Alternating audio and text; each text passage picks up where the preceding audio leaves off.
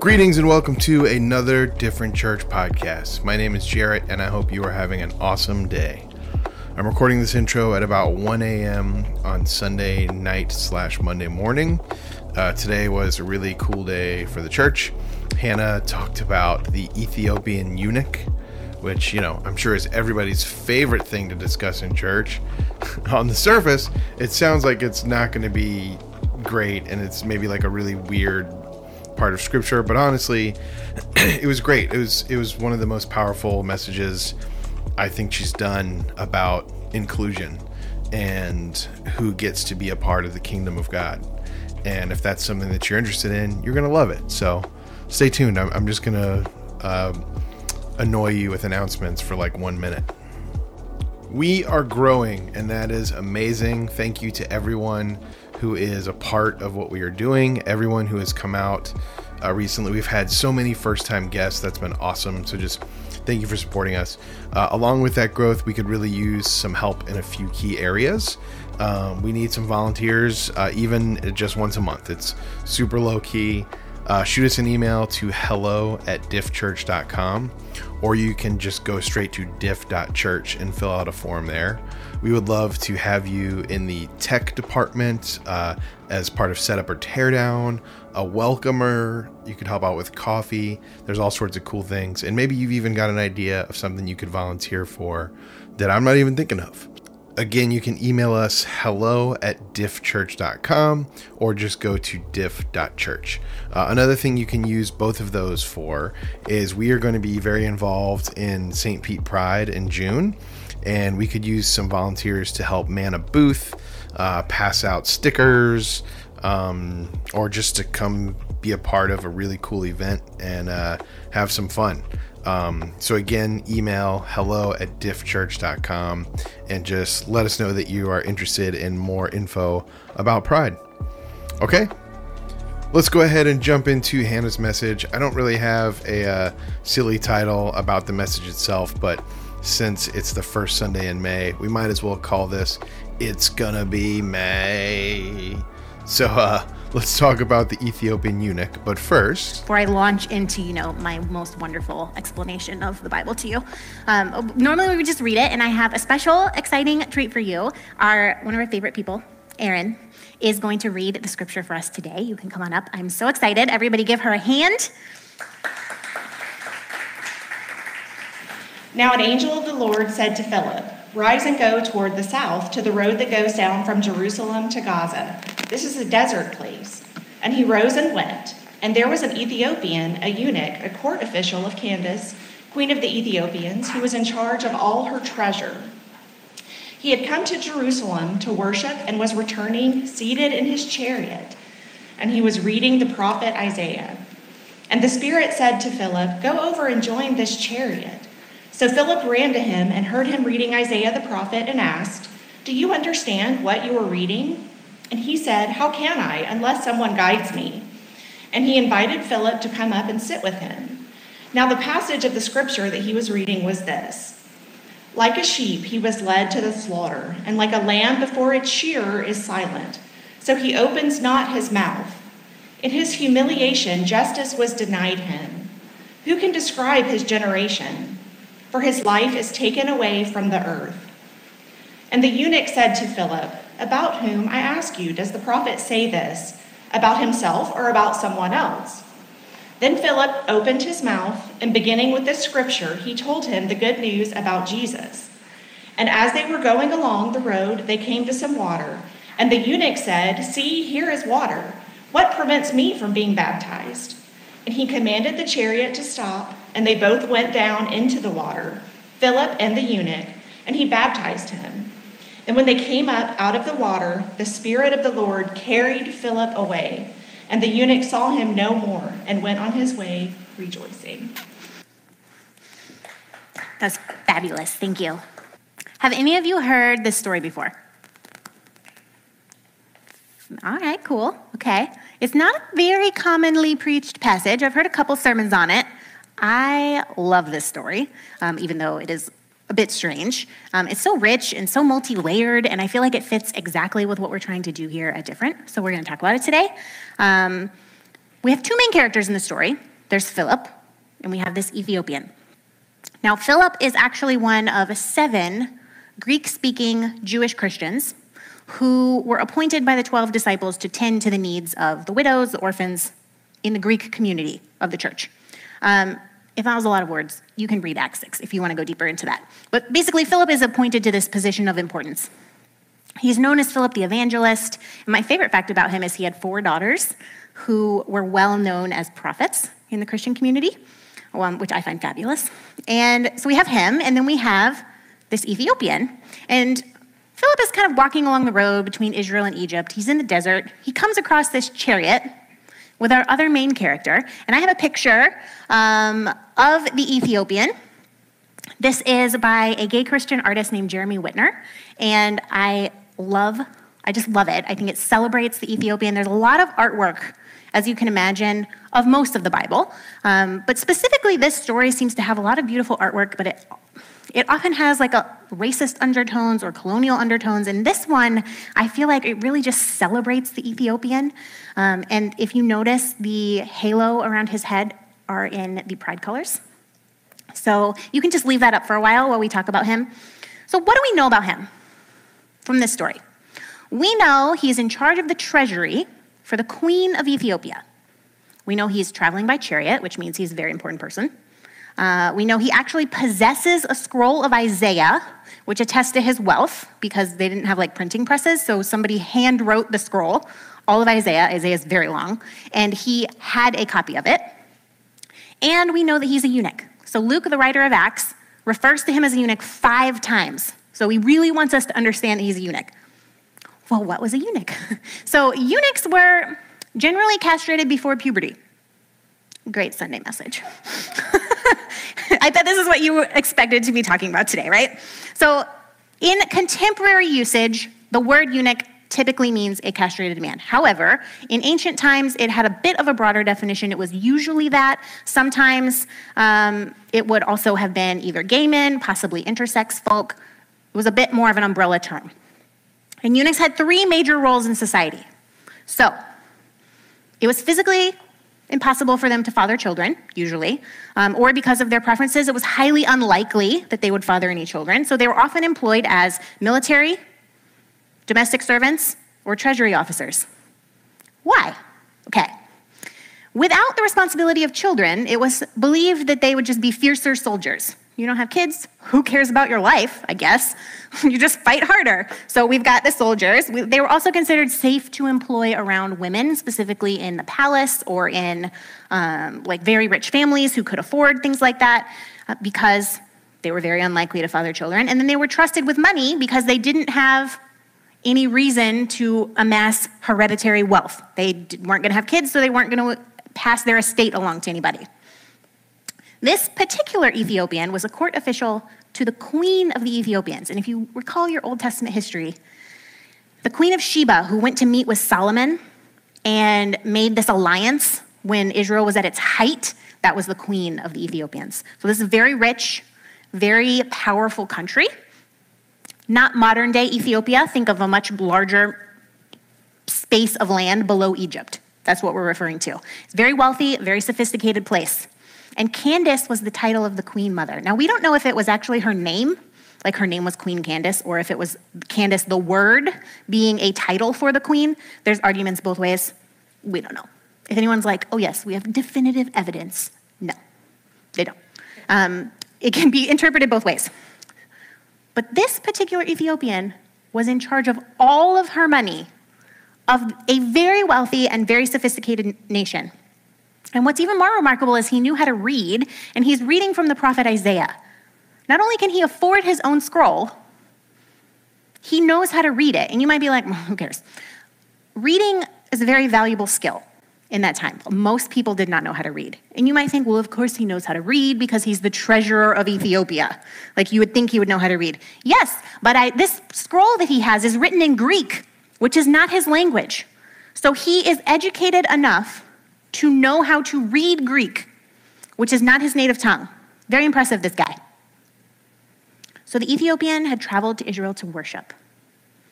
He's clearly devout, he's motivated, and he's a court official of the queen. So he has power, he has education, he has status.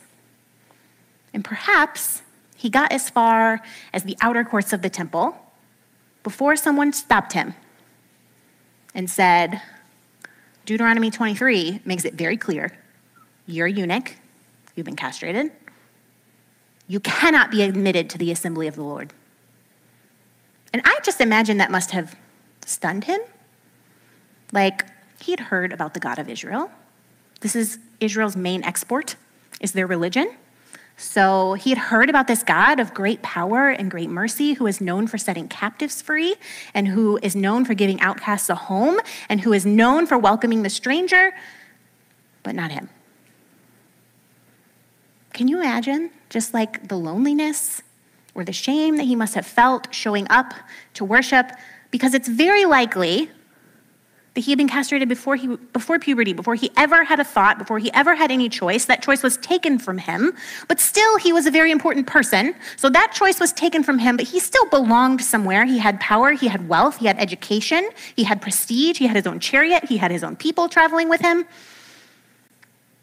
Until he came to the temple, where he would have just been turned away as nobody. He is a believer in Yahweh, the God of the Hebrews. Though likely he himself was not an official Jew, and he had come such a long way to worship, he's so dedicated, but according to the laws of exclusion in Deuteronomy 23, a eunuch is excluded from worship in the temple. And actually, the temple by its very architecture was set up this way. So at the very outer perimeter, you have the court of everyone. So Gentiles, non-Jews, dogs, anybody could come in, no problem. And then you move inward, and you get to the court of the women, where Jewish women could go, but no Gentile man or Gentile woman. And then you get even further in, and you have the court of men, so Jewish men could go, but not Jewish women, and definitely no men of any other ethnicity or any other religious preference, only Jewish men. And then you get even further into the temple, and you have the space where only the priests could go, the holy space. And then even further, you have a teeny tiny place called the holiest place, the Holy of Holies, where only the high priest could go, and that only once a year. Side note, this is why it's so powerful in the New Testament. If you recall, or perhaps remember this being preached on like an Easter sermon, this phrase, the veil was torn when Jesus dies, the veil is like this heavy curtain in the temple that separates the holiest place from the regular holy place, where all the priests could go, to the little tiny place where only the high priest could go. There's this thick curtain, and it says when Jesus died, that curtain was ripped in half. Why does that matter?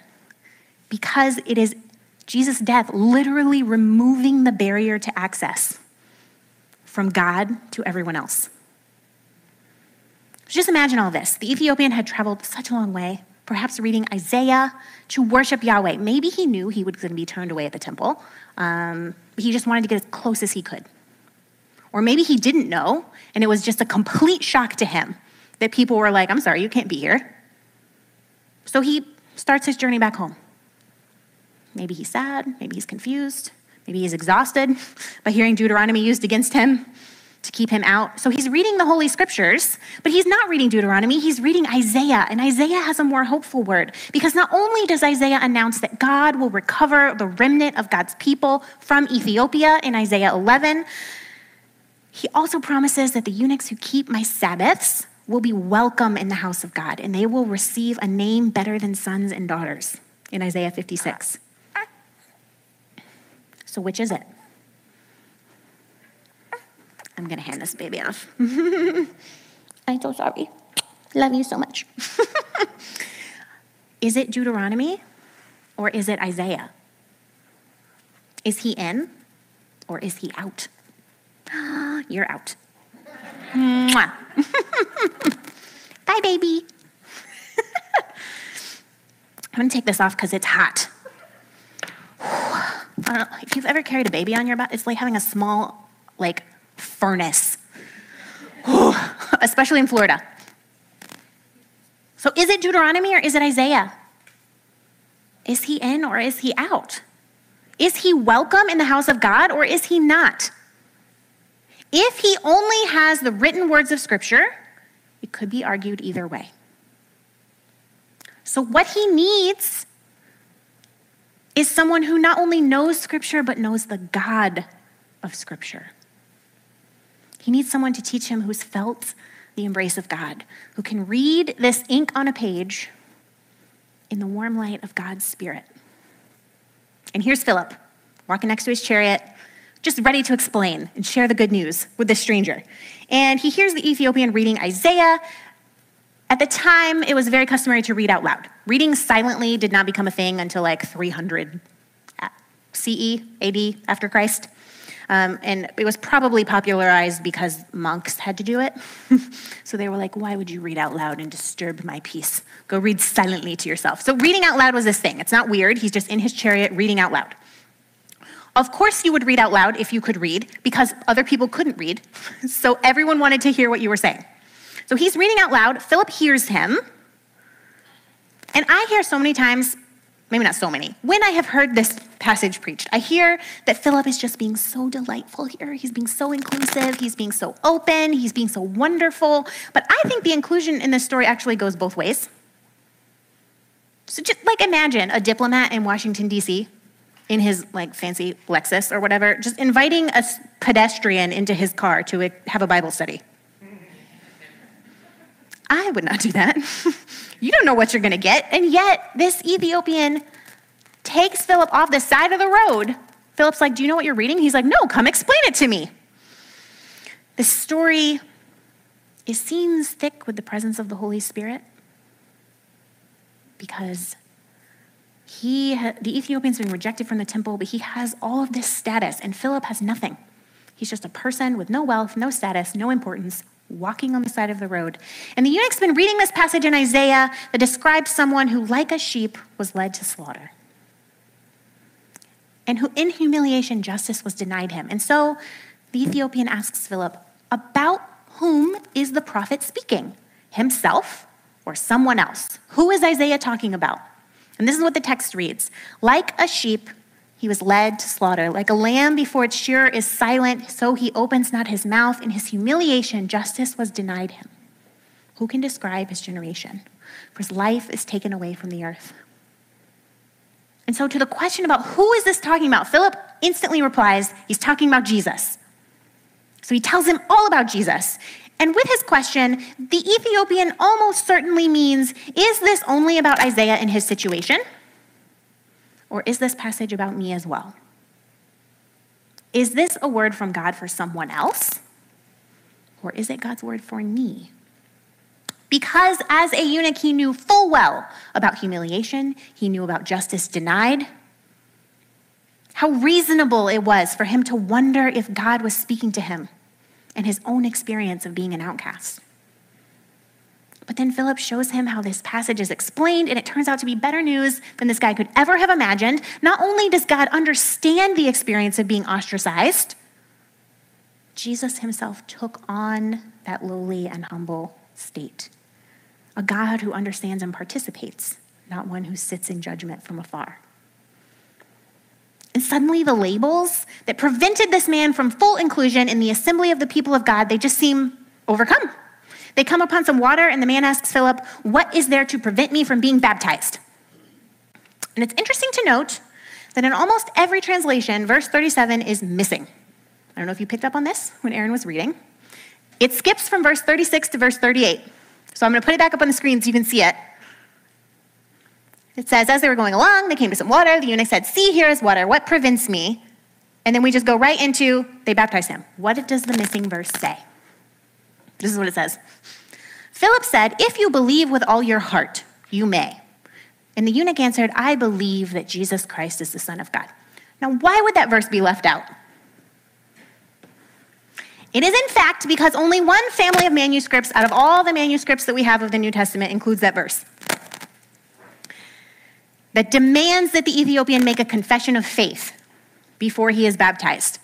It seems very clearly to be an addition to the original text, added specifically to conform this baptism to the practices of a specific group of Christians who began requiring a confession of faith before the baptism could occur. Almost every translator and scholar leave this out as not part of the original story. And as you might imagine, that verse has caused considerable controversy among people who want things done right and in proper order. Deuteronomy says very plainly, this is in the Bible, okay? Don't get squeamish on me. No one whose testicles are crushed or whose penis is cut off shall be admitted to the assembly of Yahweh. In other words, this eunuch, according to Jewish law, can never be a full member of the worshiping community. And it's true that Isaiah 56 does promise that eunuchs who keep my Sabbaths will someday be granted a place in God's house. But the question is, that language still sounds a little bit grudging, doesn't it? What sort of a place will they be granted? A back pew? A spot in the balcony? A special eunuch room? According to the rules, Philip should have answered, there's everything to prevent you from being baptized. First of all, you haven't confessed what you believed. You haven't been to baptismal classes. I'm not an ordained minister. This is not an emergency. And anyways, the church has not even approved the baptism of Gentiles, let alone random, foreign, Ethiopian eunuchs who are asking me to do this on the side of the road. No proper pastor would baptize you without first attending to rules, right? The church needs some good order. Without the rules, where would we be? We could just baptize anyone. It'd be ridiculous. That's how it should have gone. But what does Philip do when the completely overjoyed Ethiopian asks him to baptize him into this faith of Jesus? In verse 38, we have our answer. It says both of them, Philip and the eunuch, went down in the water and Philip baptized him. No messing around, no consulting the rules, no calling the bishop to see if it's all right. Philip doesn't answer the eunuch with any of the church's ridiculous concerns. He doesn't ask the Ethiopian if he's an open and practicing eunuch, or if he's a don't ask, don't tell kind of eunuch. Nor does Philip qualify his reservations or his response with reservations like, well, we can baptize you, but we can never ordain you. Or, well, we can baptize you, but we can't promise not to discriminate against you in the future. This person, he's living in Ethiopia, so he's cut off from the land of Israel. He's a eunuch. He's in violation of the purity code. He's a member of the cabinet of the queen of Ethiopia, so he serves the wrong queen. He belongs to the wrong nation. He holds the wrong job. He possesses the wrong sexuality. And yet, Philip hears the voice of the Holy Spirit. And this is why I love this passage so much. Because the Holy Spirit speaks a different answer than the temple. Than the people than the religious gatekeepers at the temple who said, no, you can't come in here. The Holy Spirit says, eunuch asked, what is to prevent me from being baptized? And the Spirit whispered, absolutely nothing. Absolutely nothing. And according to the story, when they come up out of the water, the Spirit of the Lord snatches Philip away. He just poof, disappears. Fabulous. He just disappears. And then the eunuch goes on his way celebrating. And this unnamed Ethiopian becomes the patron saint of Ethiopia, is by tradition held to be the first Christian in Ethiopia, started a church that is older than the Roman Catholic Church in Ethiopia. I was really excited when this passage came up in the lectionary for today because I feel like most people skip it. They're like, this seems like a hard passage to talk about. Maybe. But maybe you've been in a place just like this Ethiopian, reading the scripture and asking, what is there to prevent me? What is there to prevent me from being baptized? What is there to prevent me from belonging? Because if I read scripture, it could be argued both ways. And what I need is for someone who not just knows the words, but who knows the God of scripture. And I just want to say to you, as the Spirit said to Philip and to the Ethiopian, what is to prevent you from belonging? Nothing. Absolutely nothing. It doesn't matter what you've heard from other Christians. It doesn't matter what you've heard from churches. It doesn't matter what you've heard from religious gatekeepers. It doesn't matter. What is to prevent you from belonging? Nothing.